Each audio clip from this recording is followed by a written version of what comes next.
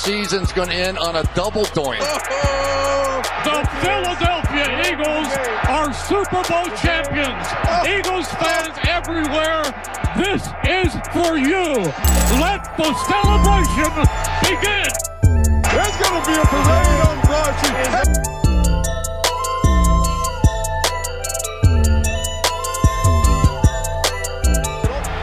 And your hosts, Brendan Deeg and Eric Warner. Hester's going to take it all the way for a touchdown. Today, I'm excited to announce that Manscaped has launched an ultra premium collection. Believe it or not, it's for your not so private parts. I'm talking about a leveled up hygiene routine with your favorite manly scent. This is an all-in-one skin and hair kit for the everyday man. It covers you from head to toe. Literally, Manscaped is trusted below the waist, so trust them with the rest. Join 4 million men worldwide who trust Manscaped. Go to manscaped.com for 20% off and free shipping using code DOINK. We all know how essential the Manscaped Lawnmower 4.0 is for that precise trim below the waist. Their advanced skin-safe technology reduces cuts to your most delicate areas. But now you can enhance your perfect grooming routine with the Ultra Premium Collection. That includes the Manscaped Premium Deodorant, the Hydrating Body Moisturizer, the Body Wash, a 2-in-1 shampoo and conditioner, plus a free gift 3-pack set of a lip balm. Get 20% off. And free shipping is called DOINK at manscaped.com. That's 20% off. And free shipping is called DOINK at manscaped.com. Also, this episode is sponsored by BetterHelp, and we want to thank BetterHelp for sponsoring this episode. Not everyone is someone they can lean on and talk to. That's where BetterHelp comes in. With BetterHelp, you have access to over 20,000 licensed therapists. It's not crisis line. It's not self-help. It's professional therapy done securely online. BetterHelp will assess your needs and match you with your own professional licensed therapist. If you ever search for a counselor in your area, you know it can take weeks or even months just to get a phone call back. With BetterHelp, you can start communicating as little as 48 hours.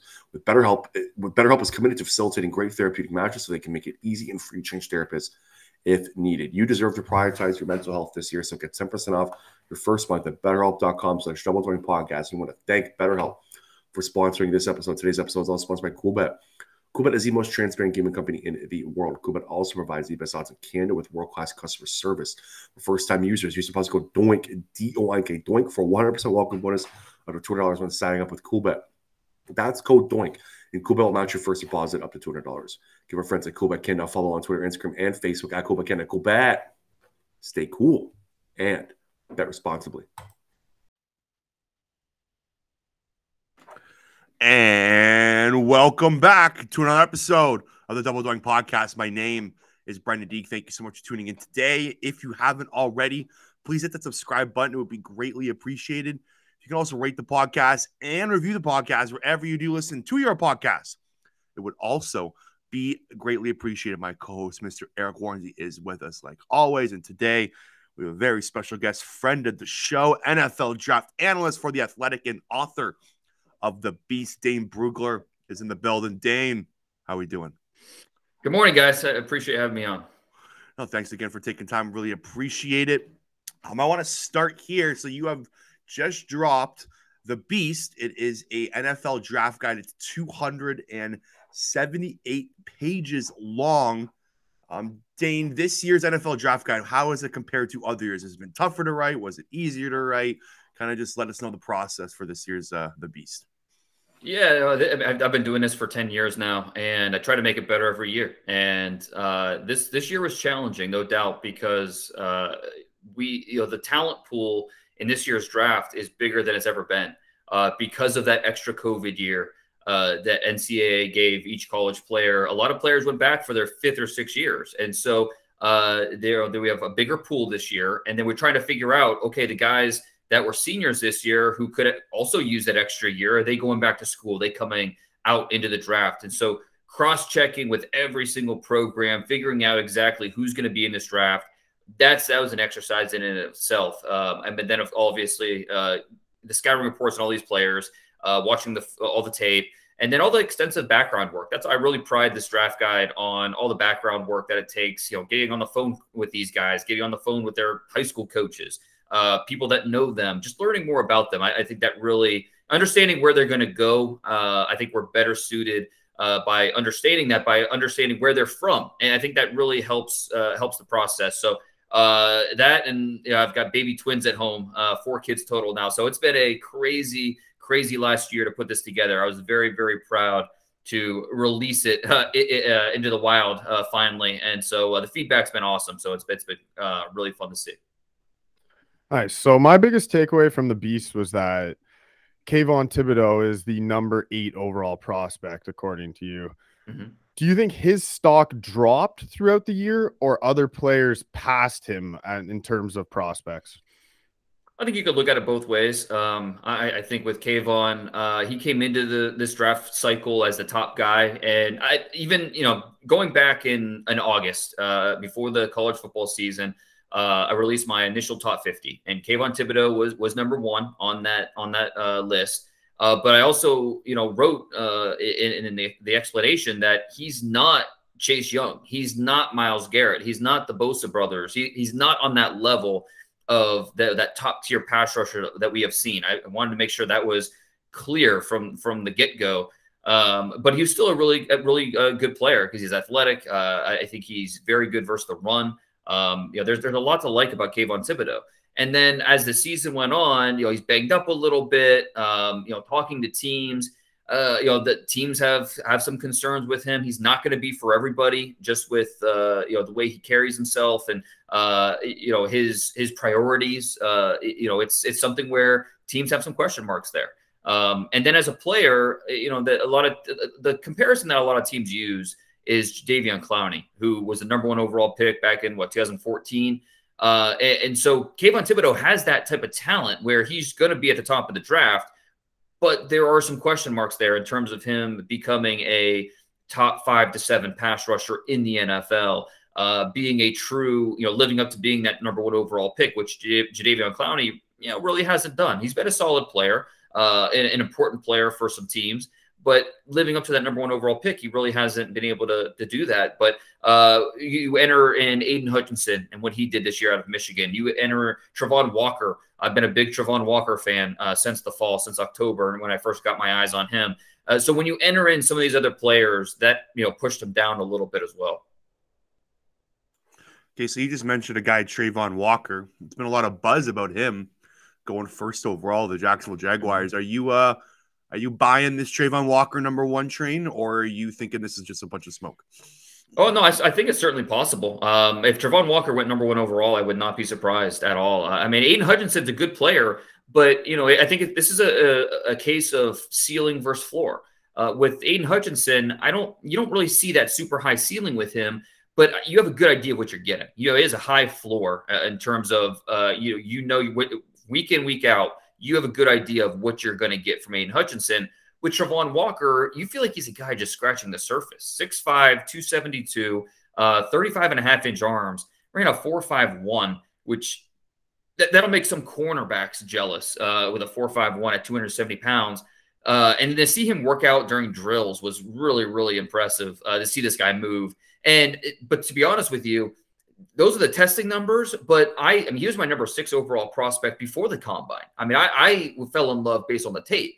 And yes, based on that scheme, he was asked to hold the point of attack and play the run.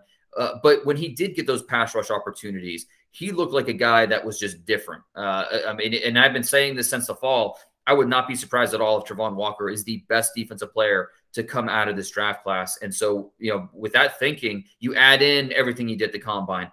It would not be hard to talk yourself into Travon Walker at number 1, in my opinion. Now, and if he doesn't go 1, I think he's going 2 or 3. So even a team like the Jets at number 4, I don't think they'll even have a shot at Travon Walker. All right, I want to switch over to the quarterback position. Last year, we had 5 total go in the first round. How many quarterbacks do you envision going this year in the first round? Yeah, not only the first round, but the top 15, which we've never had before. Right. Last year it was crazy. This year it's crazy, but for kind of differing reasons. We're going to have quarterbacks go in the first round, but how early, to what teams, and how many, those are the key questions that, you ask different teams, you get different answers. I think that we'll see 3 quarterbacks go in the first round, Kenny Pickett, Malik Willis, and Desmond Ridder. Now, the order, I don't feel confident about. Where that run starts, I don't feel confident about. I do think we're going to see these guys go early just because quarterbacks always get pushed up. Could that be Carolina at 6? Maybe. They have not hid their interest in these quarterbacks. They brought them all in, trying to figure them out, try to figure out if there's a fit there. You look at Atlanta at 8, moving on from Matt Ryan. What's the long term of that franchise? Did they fall in love with one of these quarterbacks? Seattle at 9 has a quarterback big question mark there long term. So there's plenty of teams that you could see potentially going that direction. But we thought that last year with the Falcons and Carolina, and they ended up passing on Justin Fields and Mac Jones, and I'm sure there's a little bit of maybe some regret there. And does that make them go for a quarterback this year? So it's a really interesting mix. And then you look at the Steelers at 20. They're the team that is lurking, and they've shown in the past they have never been scared to trade up to get their guy. They did with Troy Polamalu. They did a couple of years ago with Devin Bush. If they fall in love with one of these quarterbacks, what will they go up and try and get that guy? Or they just stand pat, stay at 20, and see if he falls to them. So I think when it's all said and done, we see 3 quarterbacks go in the first round. But where exactly, we're going to see some trade action. I think that's very likely. Like you said, we're 2 weeks out from the draft, and I still feel like there's a lot we don't know about these quarterback destinations. So in your top 100 rankings, in your top 100 rankings, you don't have a quarterback until number 30. If Kenny Pickett slotted 30, then Malik Willis slotted at number 32. Can you remember a year like this? Is this like just an outlier year for this? Would any of the top 4 quarterbacks, like Trey Lance, Justin Fields, and any of the guys, Trevor Lawrence from last year, would have been number 1 in this draft class no matter what? Oh yeah, I think so. I mean, if we had the 5 quarterbacks from last year, I think all 5 would go ahead of any quarterback this year. It's not as bad as that 2013 quarterback class, which EJ Manuel, and he was a first-round pick, and Geno Smith was a second-round pick. Ryan Nassib was in that group. Matt Barkley. It's not on that level, which was just as bad as it gets in terms of a quarterback class. But it's not that far off. I think it reminds me a lot of it was a 2011 class when we had Cam Newton go 1, so exclude Cam. But then after that, you had Jake Locker, you had Blaine Gabbert, you had Christian Ponder, all go in the top 12 picks. And I think this group is kind of similar to that, where they're going to get pushed up, whether or not they really should. When it comes down to it, I think that when you're drafting a quarterback in the first round, that means you believe that at some point during their rookie contract, you think they will be a top 15 quarterback in the NFL. And I just find it very hard to have any conviction in any of these quarterbacks that they will reach that status. Now, Malik Willis, I think he has the upside to do it. He does. The size, he's not the tallest guy, but he's compact. He's built. He has an outstanding arm. He's an electric athlete. But in terms of field vision, in terms of anticipation, he has miles to go in terms of that development. And it's not that he's deficient in those areas. It's more he's just unproven in those areas because of the offense that he played in college. Kenny Pickett, we talk about the ceiling floor argument with pass rusher. With Kenny Pickett, it's kind of similar there, where you wonder, okay, I feel good that he can come in and win games for us as a rookie. But is he a guy that's ever going to lead us to the Super Bowl? Does he have that type of ability? Is he cap out at a Andy Dalton or even a Kirk Cousins? Is that where his ceiling is as a player? And so that all of a sudden you factor that in. Maybe you're not as high on Kenny Pickett. And then Desmond Ridder, I think he's a little bit of both, where he can come in and start right away, but he still has some development to do. It's just a really, really weird quarterback class that differing opinions throughout the league. Some teams like Matt Corral, some like Sam Howell. So the varying opinions from team to team is really fascinating, and it's going to be a lot of fun to see it play out on draft weekend. All right. So it seems like every year the wide receiver position is just loaded. This year, which wide receiver would you say has the highest ceiling? Not necessarily who you think will get taken first, but which player has the highest ceiling at the wide receiver position? I'd probably say Jameson Williams from Alabama. And it was fun watching Alabama on Saturdays last year on offense, because with Jameson Williams on the field, that at any time lightning could strike. I mean, he has special speed, and he's not a track guy that's out there trying to play football. He understands route leverage. He understands how to throttle down. He understands how to create those pockets of separation. Maybe not the most natural hands, but he can adjust and he catches the ball well. So I think with Jameson Williams, a guy that really just a one-year starter in college, was at Ohio State, blocked on the depth chart there, transfers to Alabama, and had this tremendous season in the SEC. Coming off an ACL injury, that's an important part of his evaluation, obviously. But you factor in where he still has to grow and get better. Jameson Williams, there are some teams, even with the ACL, still believe he's a top receiver in this draft. Probably won't be the first drafted because of that injury and the durability questions. But somewhere in the top 20, Jameson Williams he's going to go. And I think a team's going to bet on that upside and that potential and that big playability, what he can mean for an offense. Okay, so I want to stick with the wide receiver position here, and I am so in love with Treylon Burks. I've watched this guy. He's probably the most tape I've watched on any player. Can't get enough of him. I find him so exciting. He reminds me of kind of A.J. Brown with more juice, if that makes sense. Where do you see him going, and what am I missing here? Like, why isn't he kind of getting more love for the number one receiver out of this class? Because I know he did go to Arkansas, so I know that he wasn't on. Arkansas did have a very tough schedule in the SEC this year, but he wasn't always on the primetime Saturday slots. I know the quarterback struggled a little bit at Arkansas too, so he obviously didn't get as many routes thrown to him and whatnot. So what am I missing here with Treylon Burks? What are his weaknesses here, and where do you put him out of your wide receiver rankings?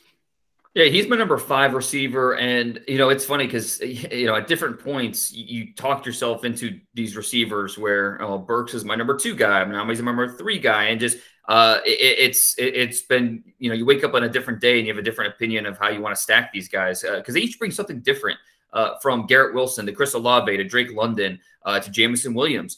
And then with Burks, they're very different. And they're all receivers. They're all in the same stack, but they offer something a little bit different. And with Burks, I think the biggest worry with him is he's underdeveloped and unproven as a true outside receiver.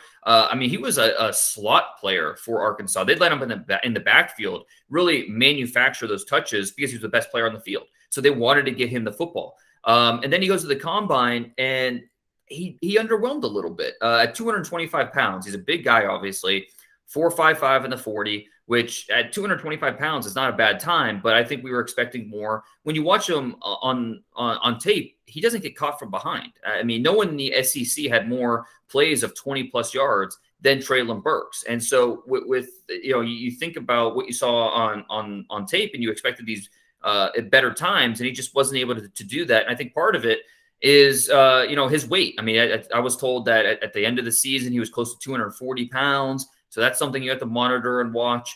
And I think it's just a lack of experience as a true X receiver, going up against press coverage, winning, consistently down the field on the outside.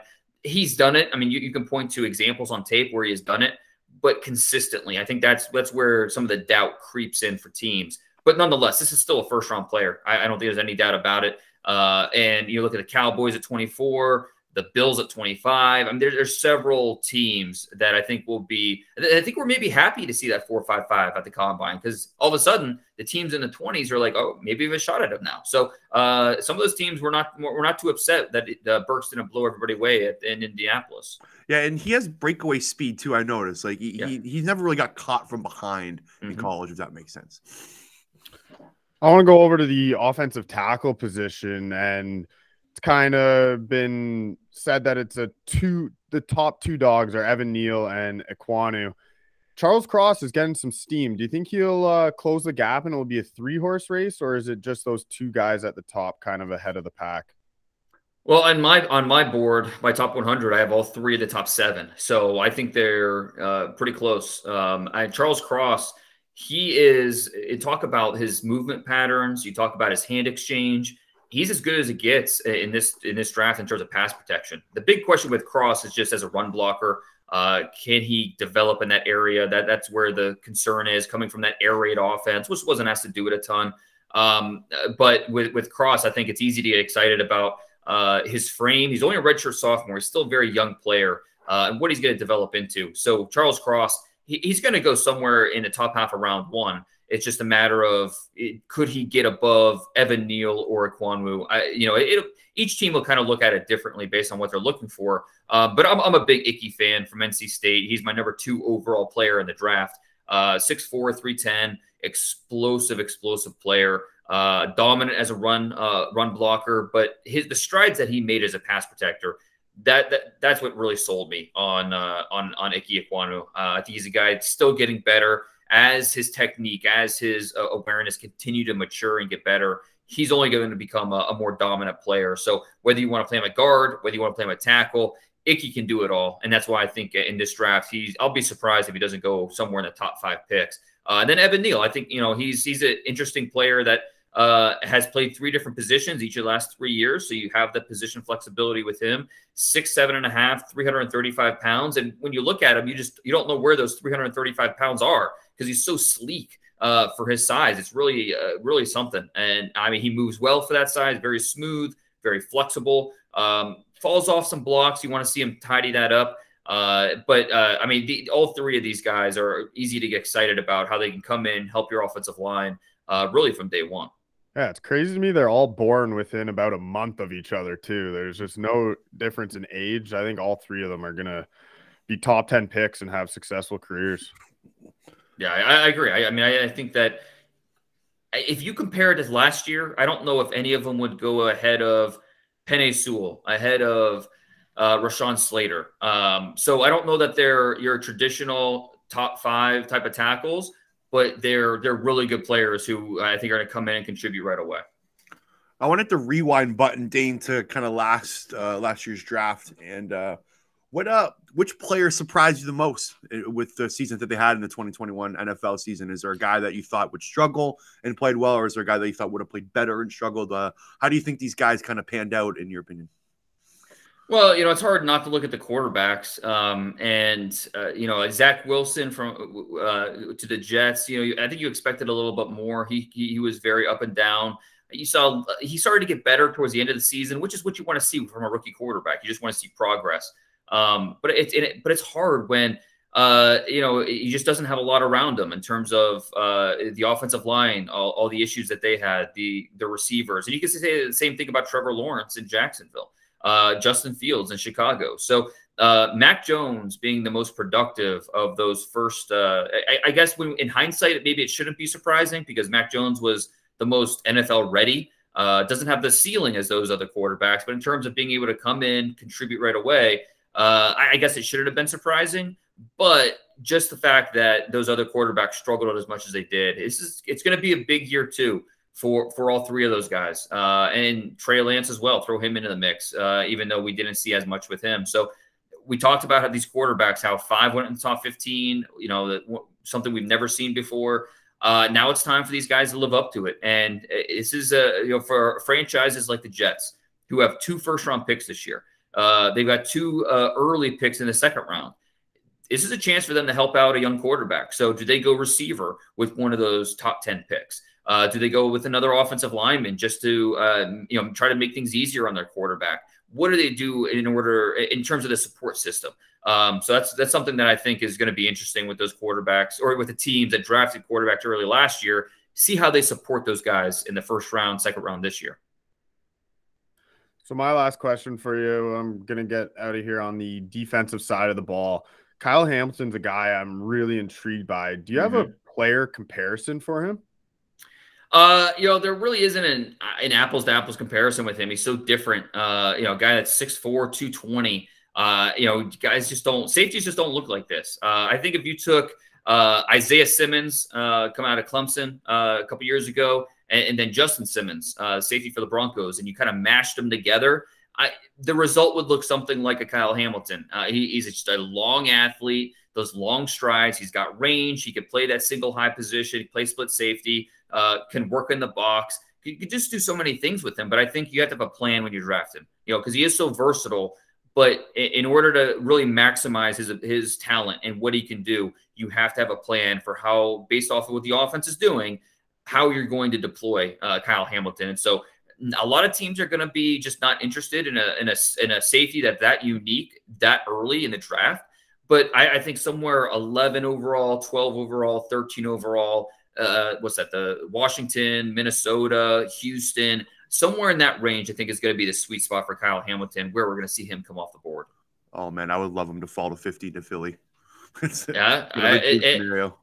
I think there's a few of those guys. I'm working on a mock right now, a 7-round mock, and I've got the Eagles. I think Jordan Davis at 15. And I think that's a guy that Howie wouldn't be able to pass on in terms of plugging him in the middle of that defensive line, what he could mean for that defensive front. So I've got him. This will be up on the Athletic this week, but I'll give you Philly's first 2 picks: Jordan Davis at 15, and then Drake London at 18, which I think would be a home run for that team. Dane, don't tease me like that right now. It's too early to tease me like that. But I actually think the Eagles are going to end up with either a Jordan Davis or Devontae Wyatt. I think Howie likes the defensive tackle position too much, where I don't think he'll let one of those guys go by him. But last question for you here. The cornerback position is really intriguing to me. I think there's a top number 1 in Sauce Gardner. Quickly, how high do you think he goes? I don't think he makes it past 5. Is that crazy here? I think he might, but I'll say I don't think he gets past 7. Okay. One of those Giants picks, I think. He could very easily go top 5. I think that with the Jets, that's interesting because philosophically, I'm not saying that right. Philosophically, you got it. Okay. They talk about Joe Douglas, GM, Robert Saleh, head coach. They want more pass rush than prioritizing the back end. And so I think more likely we see the Jets go with someone in the front that's going to help put pressure on the quarterback. But could we see Sauce Gardner go 3? Sure, I think that's possible to the Texans. 5, yeah, but I think offensive line is going to be the priority for the Giants. And so I think offensive line 5, Sauce Gardner at 7. That might be an ideal scenario for the Giants. Okay, quickly, last question here. Who is the second cornerback taken? Because there's kind of a bunch in a little bucket here. You got Trent McDuffie, right? Stingley, Andrew Booth. Who do you think ultimately is the second cornerback taken? I think it'll be Stingley, based off of what he did at his pro day, which is good to see him moving around out there. Teams still have some questions. Obviously, he's not a super clean player with the durability pass. Teams wondering, okay, is he tough through injuries, things like that.